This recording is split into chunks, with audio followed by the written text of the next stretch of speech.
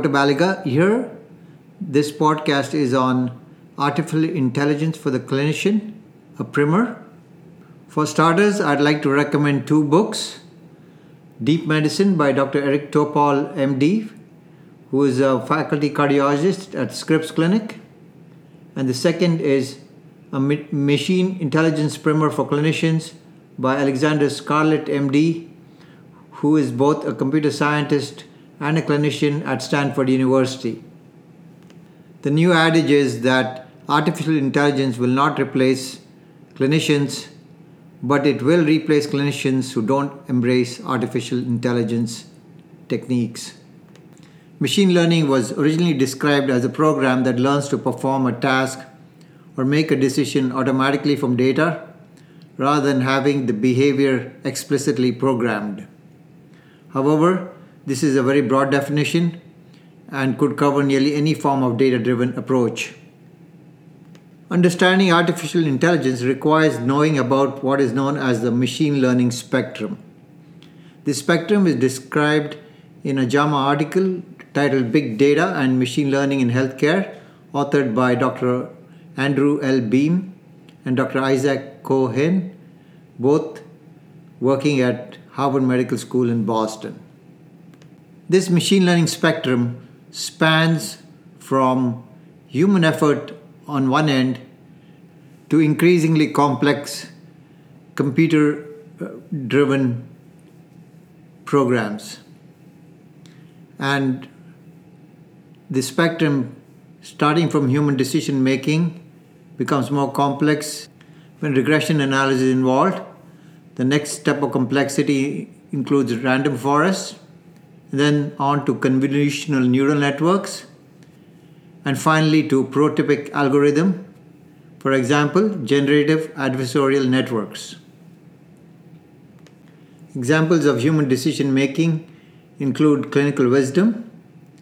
Examples of regression analysis includes development of risk calculators like the CHADS2 WASC score, the MELD end-stage liver disease risk score, and the Framingham cardiovascular risk score.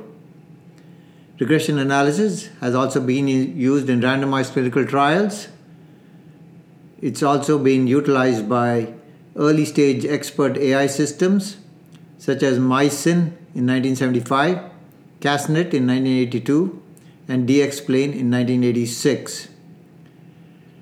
Random forests are more complex computer techniques which has been used to profile diffuse large B-cell lymphoma outcomes by gene expression profiling in 2002. It's been utilized in EHR-based cardiovascular risk prediction in 2017 and used by the Netflix prize winner in 2006. The Google search technique in 1998 and the Amazon product recommendation computer technique in 2003 used a complexity between regression analysis and random forests. The next layer of complexity is convolutional neural networks and has been utilized in ATM check readers in 1998, used by Google to assess diabetic retinopathy in 2016. It's used by ImageNet computer vision models between 2012 and 2017. It's used by the Google AlphaGo in 2015. It has been used by Facebook PhotoTagger in 2015. And a complexity between random forests and convolutional neural networks has been used to predict one-year all-cause mortality in 2017. The next layer of complexity is prototypic algorithms or generative adversarial networks. And the Google AlphaGo Zero project in 2017 used a complexity in between convolutional neural networks and generative adversarial networks. In traditional statistics, an input and some rules provides back an output. While in machine learning model, there are two steps. The first step, the model learns the rules, and the second step, the model predicts the output. In the first step, where the model learns the rules, we feed the machine learning an input and the output, and the machine learning model learns the rules. This learning phase is also called training or model fit. In the second step, machine learning uses these rules to predict the output. In an increasing number of fields, we realize that these rules learned by the machine are much better than the rules we humans can come up with. What is regression analysis? It's an uncomplicated form of supervised machine learning that generates an algorithm to describe a relationship between multiple variables and an outcome of interest. Stepwise models automatically add or remove variables based on the strength of their association with the outcome variable until a significant model is developed or learned. The next level of complexity is support vector machines. Whereas regression analysis may identify linear associations, support vector machines provide nonlinear models by defining planes in higher dimension that best separate out features into groups that predict certain outcomes. What are random forests? Random forests identify the best cut point values in different features of individual groups of related data to be able to separate them out to predict a particular outcome. What are neural networks? Features are fed through a nodal network of decision points meant to mimic human neural processing. What are convoluted neural networks? A multi-layered network often applied to image processing, simulating some of the properties of the human visual cortex. A mathematical model is used to pass on results to successive layers.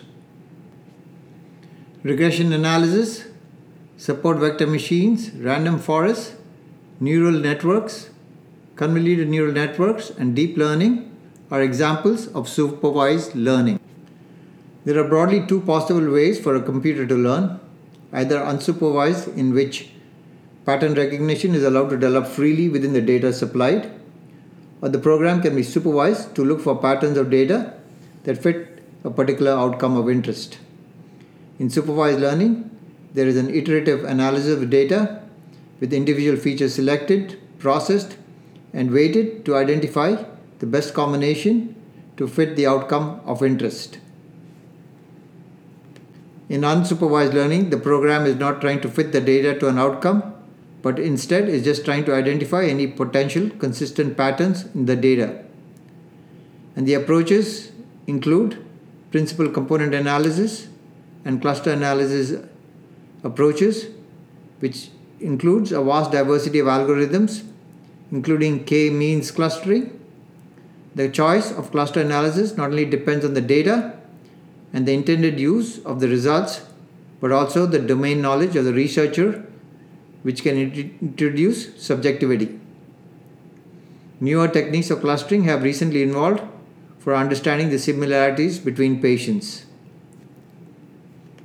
Examples of unsupervised learning include principal component analysis, hierarchical clustering, example agglomerative hierarchical clustering, and divisive hierarchical clustering, partition algorithms, for example k-means clustering, model-based clustering, example expectation maximization algorithm, grid-based algorithms, example statistical information grid-based clustering or STING, OptiGrid, wave cluster, grid class, and GDILC.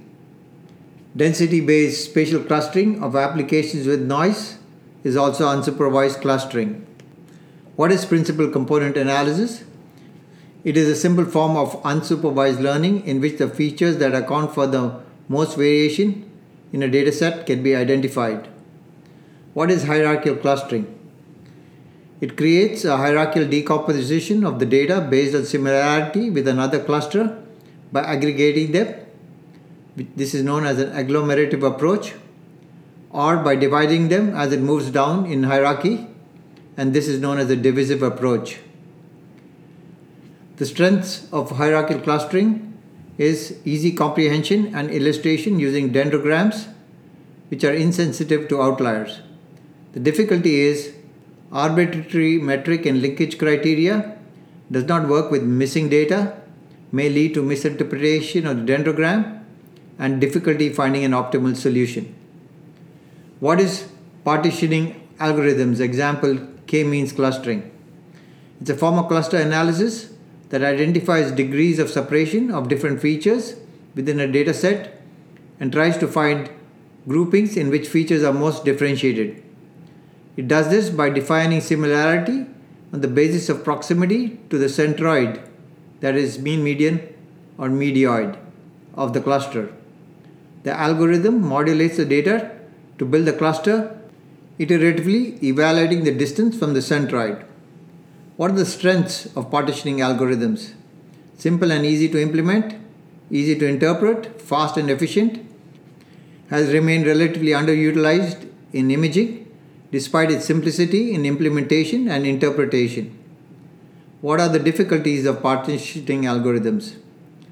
Uniform cluster size may work poorly with different densities of clusters and difficult to find K and sensitive to outliers. The next definition is model-based clustering, example expectation maximization algorithm. The clustering algorithm makes a general assumption that data in each cluster is generated from probabilistic, primarily Gaussian models. The strengths: distributional description for components, possible to assess cluster within clusters, can make inference about the number of clusters. What are grid-based algorithms? Example, statistical information grid-based clustering, STING, OptiGrid, Wave Cluster, GridClus, and GDILC. The strengths: can work on large multidimensional spaces, reduction in computational complexity, data space partition to finite cells to form grid structure. What are the difficulties? Difficult to handle irregular data distributions, limited by predefined cell sizes, borders, and density threshold, difficult to cluster high dimensional data. What are the strengths and weaknesses of density-based spatial clustering of applications with noise?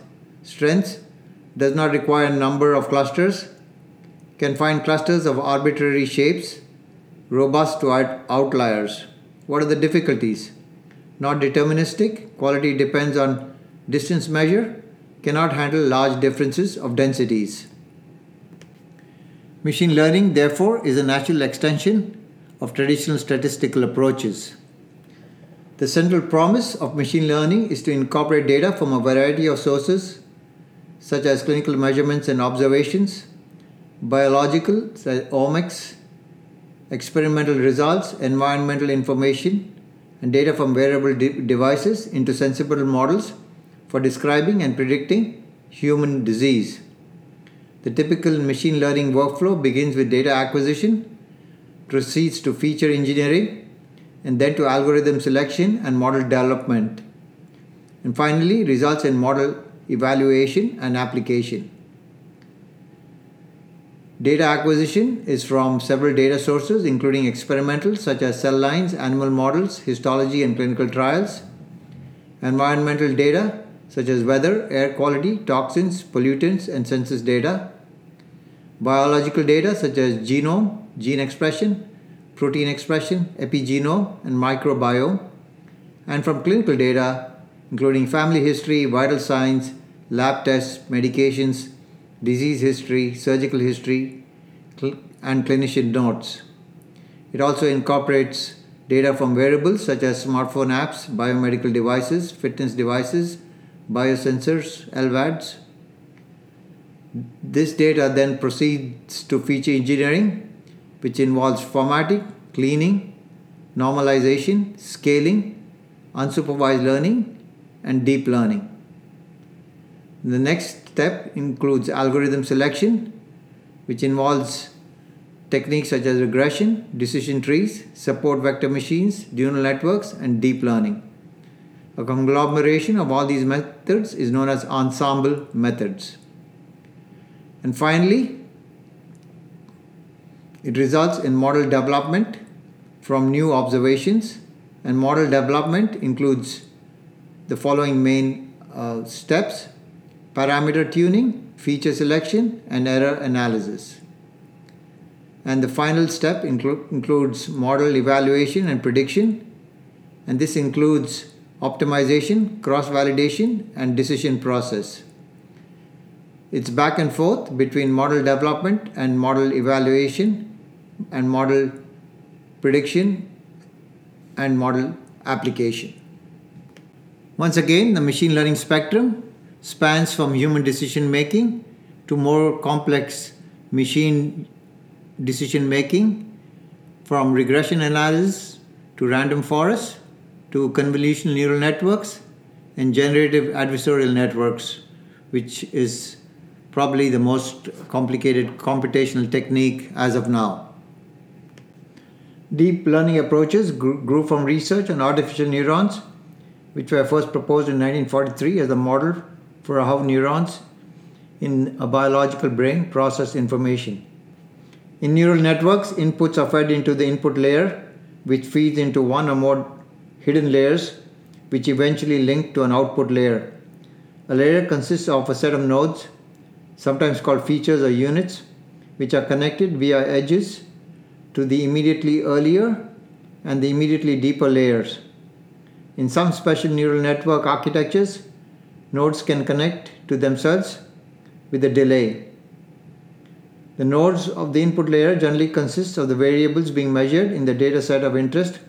For example, each node could represent the intensity value of a specific pixel in an image or the expression level of a gene in a specific transcriptomic experiment. The neural networks used for deep learning have multiple hidden layers.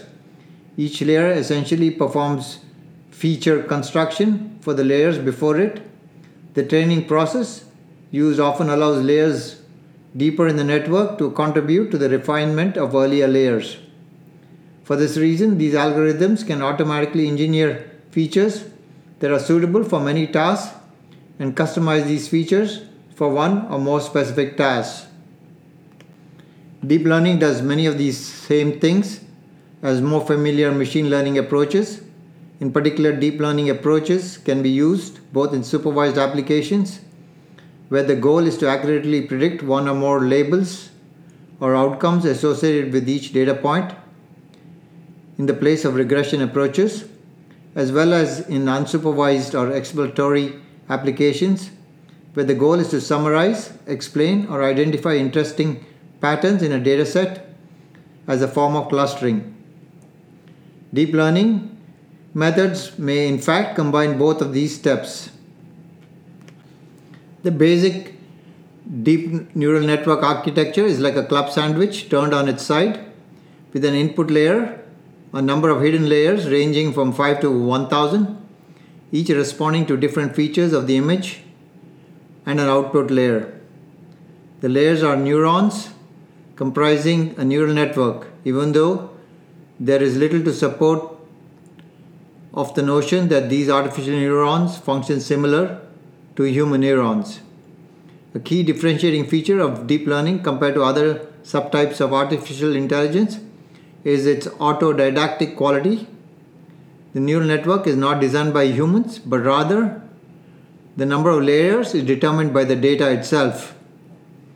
Image and speech recognition have primarily used supervised learning, with training from known patterns and labeled output data, commonly referred to as ground truths.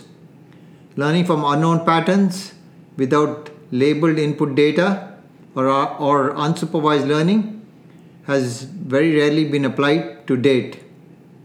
There are many different types of deep neural networks and learning, including convolutional, recurrent, generative, adversarial, transfer, reinforcement, representation, and transfer.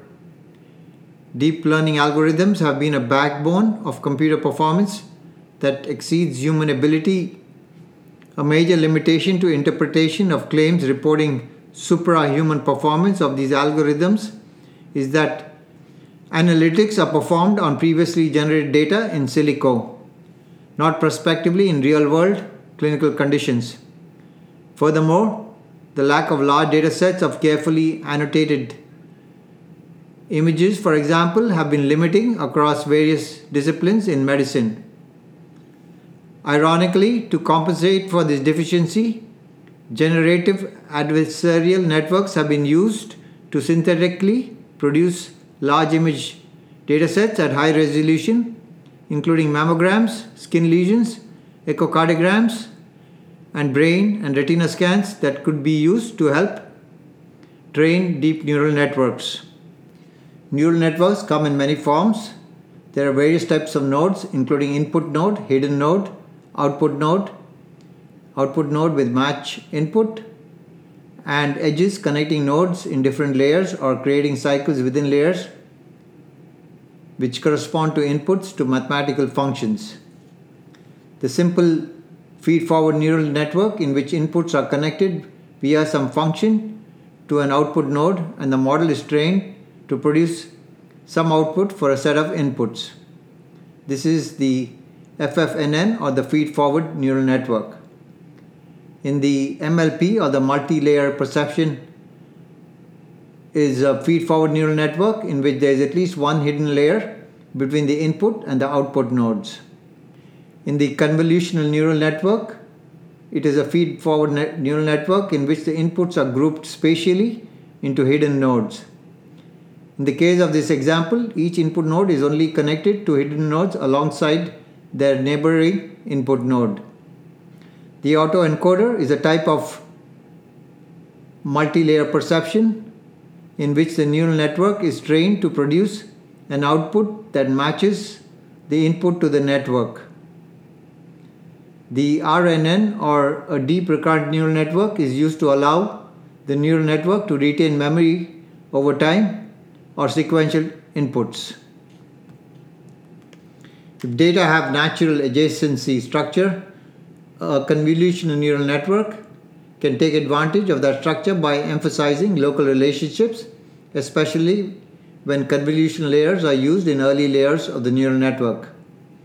Other neural network architectures, such as autoencoders, require no labels and are now regularly used for unsupervised tasks. It is important to note that these new algorithmic decision-making tools come with no guarantees of fairness, equitability, or even veracity. And it's also important to remember, even the best machine learning algorithms, the maxim of garbage in and garbage out remains true. Whether an algorithm is high or low in machine learning spectrum, the best analytic practices must be used to ensure that the end result is robust and valid, particularly in healthcare, because these algorithms have the potential to affect lives of millions of patients.